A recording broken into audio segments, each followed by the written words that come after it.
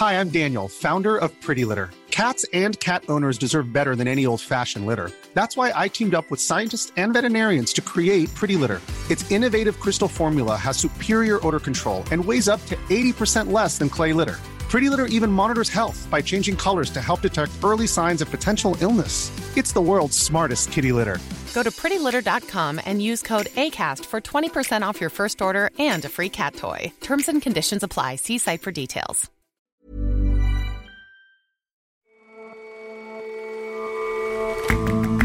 Hello and welcome to The Intelligence from The Economist. Today from London, I'm your host, Jason Palmer. Every weekday, we provide a fresh perspective on the events shaping your world. America's big firms are girding for earnings season when they report quarterly profits. Some tough news is expected. We look into why any disappointing numbers might be reflecting far more than just the bottom of the standard business cycle. And many parents will be aware of baby brain, the idea that parenthood has noticeable cognitive effects. It's a real thing. Parts of mothers' brains do in fact shrink. Now, some new research shows that dads' brains get smaller too.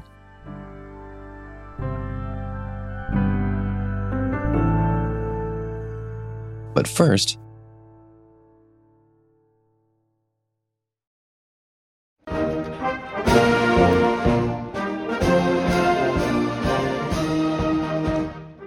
in central Beijing today, serious pomp and ritual.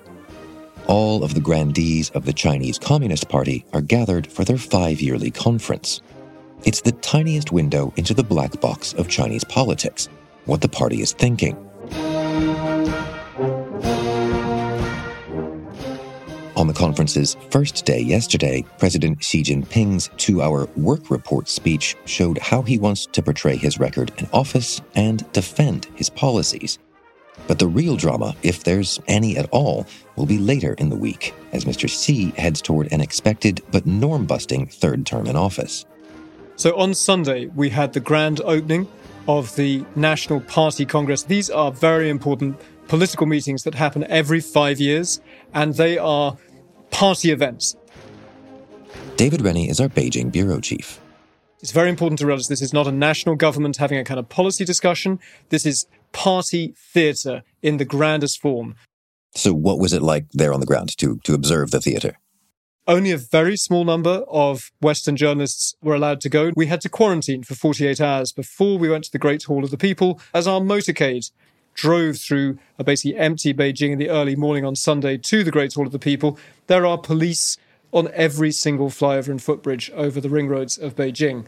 We got to the Great Hall of the People, which is this enormous Stalinist Chinese palace with pillars on the front on the side of Tiananmen Square. There are 2,300 delegates who are supposedly there to represent ordinary party members, and so they make a big show of having people like sort of astronauts and Olympic athletes and policemen in uniform, and then journalists going into this enormous great hall with red carpets, marble pillars, enormous chandeliers, and then the main auditorium where Xi Jinping gave his work report, which has a giant gold hammer and sickles surrounded by red banners and flags. You have a military band playing the national anthem, a very large number of handpicked, very senior officials, the Central Committee, and also former members of the Politburo Standing Committee in a long line on the main stage. And what's the purpose of this work report? Is this kind of his pitch to be elected leader again? So in the context of this party congress, where we know that it's overwhelmingly certain that he is going to get a third term as party leader, he is basically making a defense of his first decade in power. And it was a very unapologetic speech. It really didn't speak to the anxieties in the country at large, the slowing economy, the fact that many Chinese people are worried about the apartment that they own losing its value, high unemployment levels among the young. Because it's important to realize this is a work report by the party leader justifying everything he's done, and then unspoken that he's going to ask for another 5 years. It isn't for the 1.4 billion Chinese people outside the hall, even not really for the 2,300 delegates in the hall. This is theatre to cover the fact that some very important decisions were taken quite a long time ago inside the black box of elite Chinese politics. And so this is not a State of the Union address where a president will feel the country's pain because he wants their votes the next election. It's not a kind of Queen's speech in the British sense where the legislative programme is laid out in great detail. This is party theatre, and it is an ideological project setting the highest level lines of party endeavour, framing the last 10 years, why everything was correct. This was Xi Jinping saying that there is a major storm underway, and he is, as state media now calls him, the helmsman. He is guiding the ship of state through this storm. But still, even if this is theatre and this is aimed at the elites, there must be a few things we can glean from a 2-hour speech. In terms of kind of gleaning some sort of policy signals from it, this was a very security-focused speech, all about risks and challenges. So on Taiwan, using language we've heard before, but it's still fairly chilling, he said he would not promise to rule out the use of force to take Taiwan back.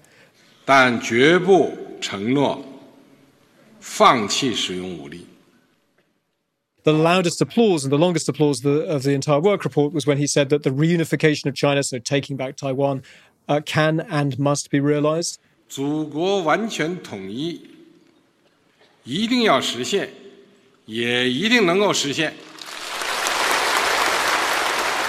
On Hong Kong, a complete rejection of foreign criticisms. He said that by clamping down in Hong Kong, Beijing had turned chaos to order. 我们依照宪法和基本法，有效实施对特别行政区的。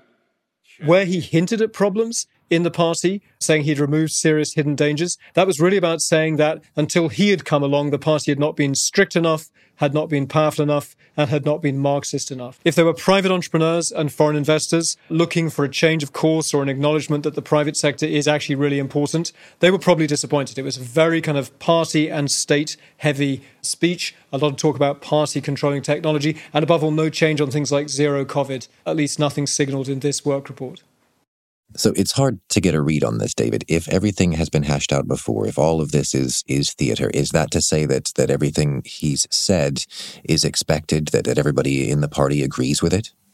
The thing that's really important to know is that the Chinese elite, whether that's the business elite or government ministries or technocrats, they're actually quite divided by Xi Jinping's rule because he is massively strengthening the control that the party has over universities, over government work, over private businesses, over really every aspect of life. And there are plenty of people in the Chinese elites, from private entrepreneurs to kind of university professors or even people in the government, who think that this is actually damaging China, that it is closing China off from the world, that it is picking fights, for example, with America, that are really unwise for China at this stage in its development. And so for Xi Jinping to be basically signalling no course correction and really no engagement with the anxieties generated by his extremely kind of aggressive policies to date, that itself is a policy signal. The absence of change, that kind of doubling down, is basically rejecting all of the voices of disquiet and concern that people like me here in Beijing hear every day from members of the Chinese elite. So you're describing a situation in which everything is preordained, everything is by definition approved. Is that to say that there are no surprises, that all of this is just going to spool out and we aren't going to learn anything else this week? No, there's a final act to this drama, which is that we will find out exactly how much power Xi Jinping has managed to amass in the last few years, because a new central committee will be chosen, and then they will, in theory, elect a new standing committee, which is the most powerful 7 or so people who run China. When they walk out on stage on the coming Sunday, we will look at that lineup, and if there's someone who is neither too old nor too young to succeed him and is close enough behind him in seniority, that might well be his successor. And that's how we found out Xi Jinping was going to become the big boss 15 years ago. And so it's a very kind of ritual system, but there are real messages. The final part that we're waiting for is that this Congress will approve amendments to the party constitution. Again, this sounds extraordinarily theological. It will do with things like how Xi Jinping thought is framed in the constitution.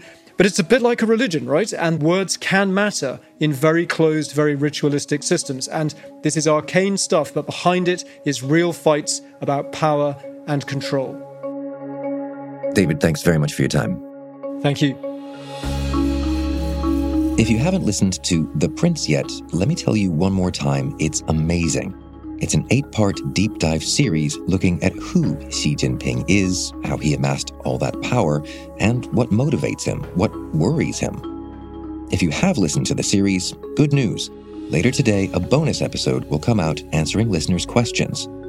In either case, look for The Prince wherever fine podcasts are sold and traded.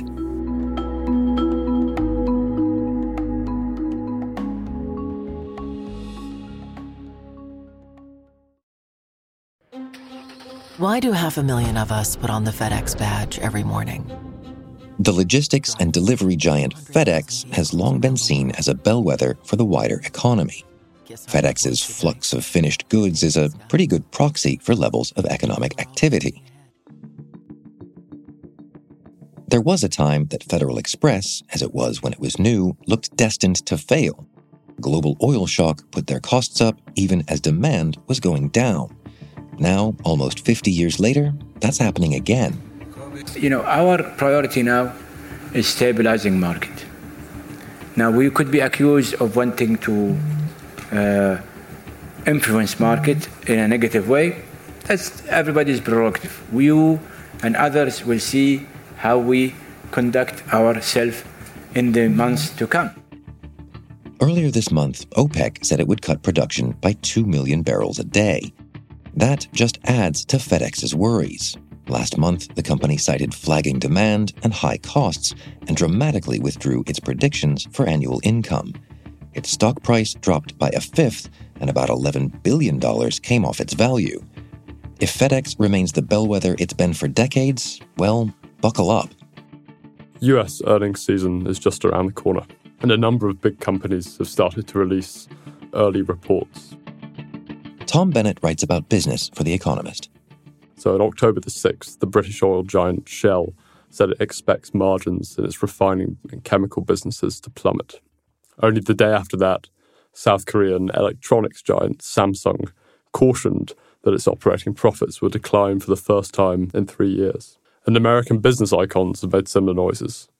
Ford blamed its expected profit squeeze on shortages of car parts, and Nike is really struggling to clear its inventory of unsold sportswear. And forecasts for the profits of American companies in this quarter have come down by about 7% during the last few months, which is double what we generally expect. Profit forecasts are bound to fall for 2023. But there's also a lot of talk about a broader economic slowdown going on. All of this could be seen as just fitting into the normal cycle of things. Exactly. Businesses are cyclical, and corporate America is coming off a huge boom in profits after the pandemic. However, you can also see this in terms of a 10-year cycle or even a 40-year cycle. Lots of those forces that have really been propelling profits this year, profits were the highest percentage of GDP since at least the 1940s. A lot of those forces seem to be slowing or going into reverse. Take globalization, which allows firms to cut costs and become more efficient and gives them access to new markets. Earlier this month, the World Trade Organization, the WTO, forecast global trade will only grow by 1% next year. But the picture for 2023 has darkened considerably. Policymakers face unenviable choices as they attempt to find an optimal balance among fighting inflation, maintaining employment, and advancing important policy goals such as the transition to cleaner energy. Also, consolidation and profits have risen hand in hand. It's more difficult today to do mega deals than it was just a few years ago, as governments are warned off the power of monopolies. So is that enough to explain it then, that globalization has done all it's going to do now that everyone's globalized, that consolidation has done all it's going to do now that that's all that governments will allow? Well, there are some very tangible headwinds that companies are going to face during the next few years. One of them is that rock-bottom interest rates have come to an end. The other is that the appetite for deficit-funded tax cuts has been reduced. And the third is that workers are demanding more of the spoils. So how does the end of cheap money figure into this then? So a study released by the Federal Reserve a few weeks ago said that low interest rates and low corporate taxes account for about a third of profit growth among the S&P 500 firms. Well, interest rates are rising, and that affects risky firms first, so firms with floating rate debt, which adjusts as the interest rate increases. Fortunately for the big American firms, only about 10% of their debt, that is, firms in the S&P 500 index, is floating rate. But there will come a time when they need to raise more debt or refinance that debt. Whether that's next year or the year after, they're sure to be paying more for it at a higher rate of interest. And the next topic, the taxman cometh. Well, falling corporate tax rates has been another tailwind to companies, especially in America. For example, Trump's Tax Cuts and Jobs Act, which was signed into law in 2017, slashed the statutory corporate tax rate from 35% to 21%. Now it seems the wind is changing. The Inflation Reduction Act, passed recently under President Biden, introduces a 15% minimum corporate tax rate on profits of firms with more than $1 billion in pre-tax income. They'll have to pay a minimum tax of 15%, just 15%. The days of billion-dollar companies paying zero in taxes is over, I promise you. Public finances are increasingly tight, which means that further deficit-funded tax cuts seem unlikely. And lastly, you said another factor here is workers are going to want more from their employers. I must say I sympathize. Absolutely. One of the big problems for firms is labour costs. So labour costs amount to around 40% of total costs for S&P 500 firms. Once you raise wages, you generally can't cut them again. So all the wage rises we've seen during a very hot job market during the last 12 to 24 months, they're likely to be sticky. Union membership in the US spent the second half of the 20th century in decline. Now, a Gallup poll suggests that unions are the most favourable they've been in the US among the population since 1965. Even younger workers are starting to unionise. Take Starbucks, for example. As we know, American bosses are not particularly squeamish about firing people. This is likely to get more difficult. What you're describing here is a scene in which companies won't be making fat profits for, well, possibly ever again. Well, if American business has proved one thing, it's that it's remarkably resilient. It's always got another rabbit to pull out the hat. There are clearly significant headwinds facing American bosses. It's going to make for quite a messy earnings season in the next few weeks. Whether this is the end of a short-term profits boom or the closing of a longer chapter in American business, we don't yet know. But over the long term, I wouldn't be confident betting against American business. Tom, thanks very much for joining us. Thanks so much.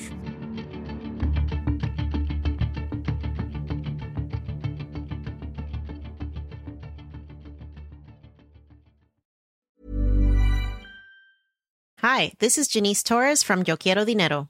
From a local business to a global corporation, partnering with Bank of America gives your operation access to exclusive digital tools, award-winning insights, and business solutions so powerful you'll make every move matter. Visit bankofamerica.com/banking for business to learn more. What would you like the power to do?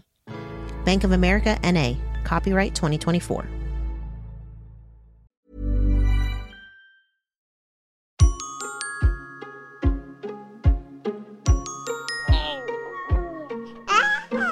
Having a baby changes a person's life, their routine, their friends, their priorities. What's less immediately noticeable about parenthood is that it has impacts on brains too, and not, as you might expect, just the mothers. Scientists have found that dads' brains change in ways that previously they thought only mothers' brains did. Ainsley Johnston is a data journalist for The Economist. So researchers led by Magdalena Martinez Garcia at the Health Research Institute in Madrid took MRI scans of soon-to-be fathers based in Spain and in California, both before and after their children were born. And they compared them with brain scans of men who did not have children. And what they found was that the brains of the new dads had changed. So changed brains. Let's dig into this a little bit. What is it they were looking for? The researchers were looking at a couple of different things. One was the volume and thickness of the cerebral cortex. So that is the thin layer on the outside of your brain. And it's responsible for all sorts of things like sensory perception and language and cognition. And then they also looked at the size of subcortical regions. So those are kind of deeper structures that are responsible for things like memory formation and regulating fear. And so what exactly did they find then, looking in those regions? So they found that parts of the cortex had shrunk in the men who had recently become fathers. to try and isolate where these changes were, the authors divided up the brain based on its function. And they found that an area at the back of the brain, known as the visual cortex, which is responsible for processing information about vision, had shrunk in the new dads. And they also found that a network of other areas, which are known as the default mode network, which are responsible for things like mind wandering and thinking about yourself and thinking about others, were also smaller in the new dads after they had become fathers. So hang on, we are talking about dads' brains actually getting smaller here. Do we have a guess as to why, what advantage that might confer? Well, the scientists still aren't sure. There is a chance that the brain could be adapting to the new changes and challenges that are associated with being a parent.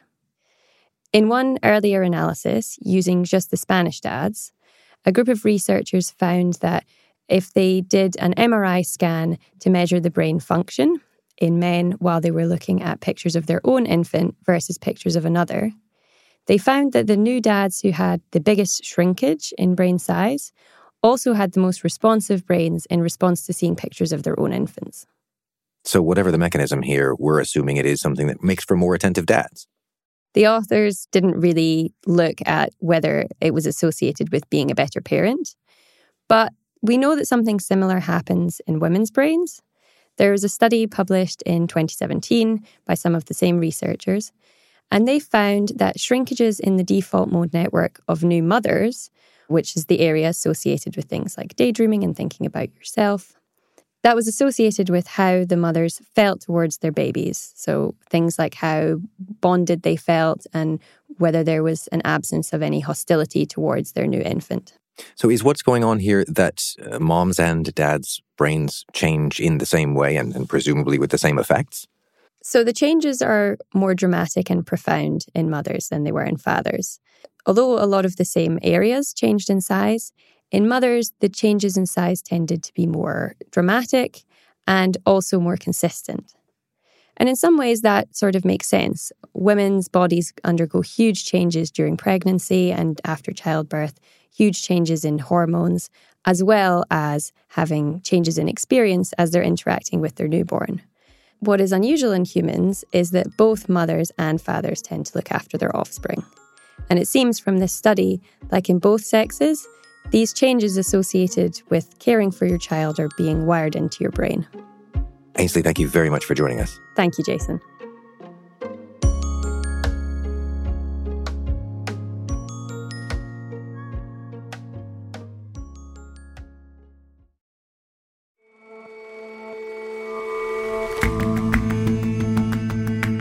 That's all for this episode of The Intelligence. Let us know what you think of the show. Drop us a line at podcasts@economist.com or leave us a rating wherever you listen. We'll see you back here tomorrow.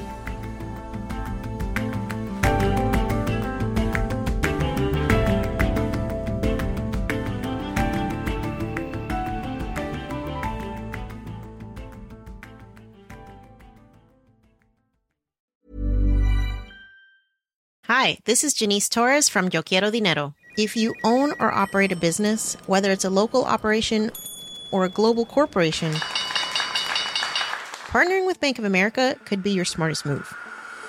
By teaming with Bank of America, you'll enjoy exclusive digital tools, award-winning insights, and business solutions so powerful you'll make every move matter. Position your business to capitalize on opportunity in a moment's notice.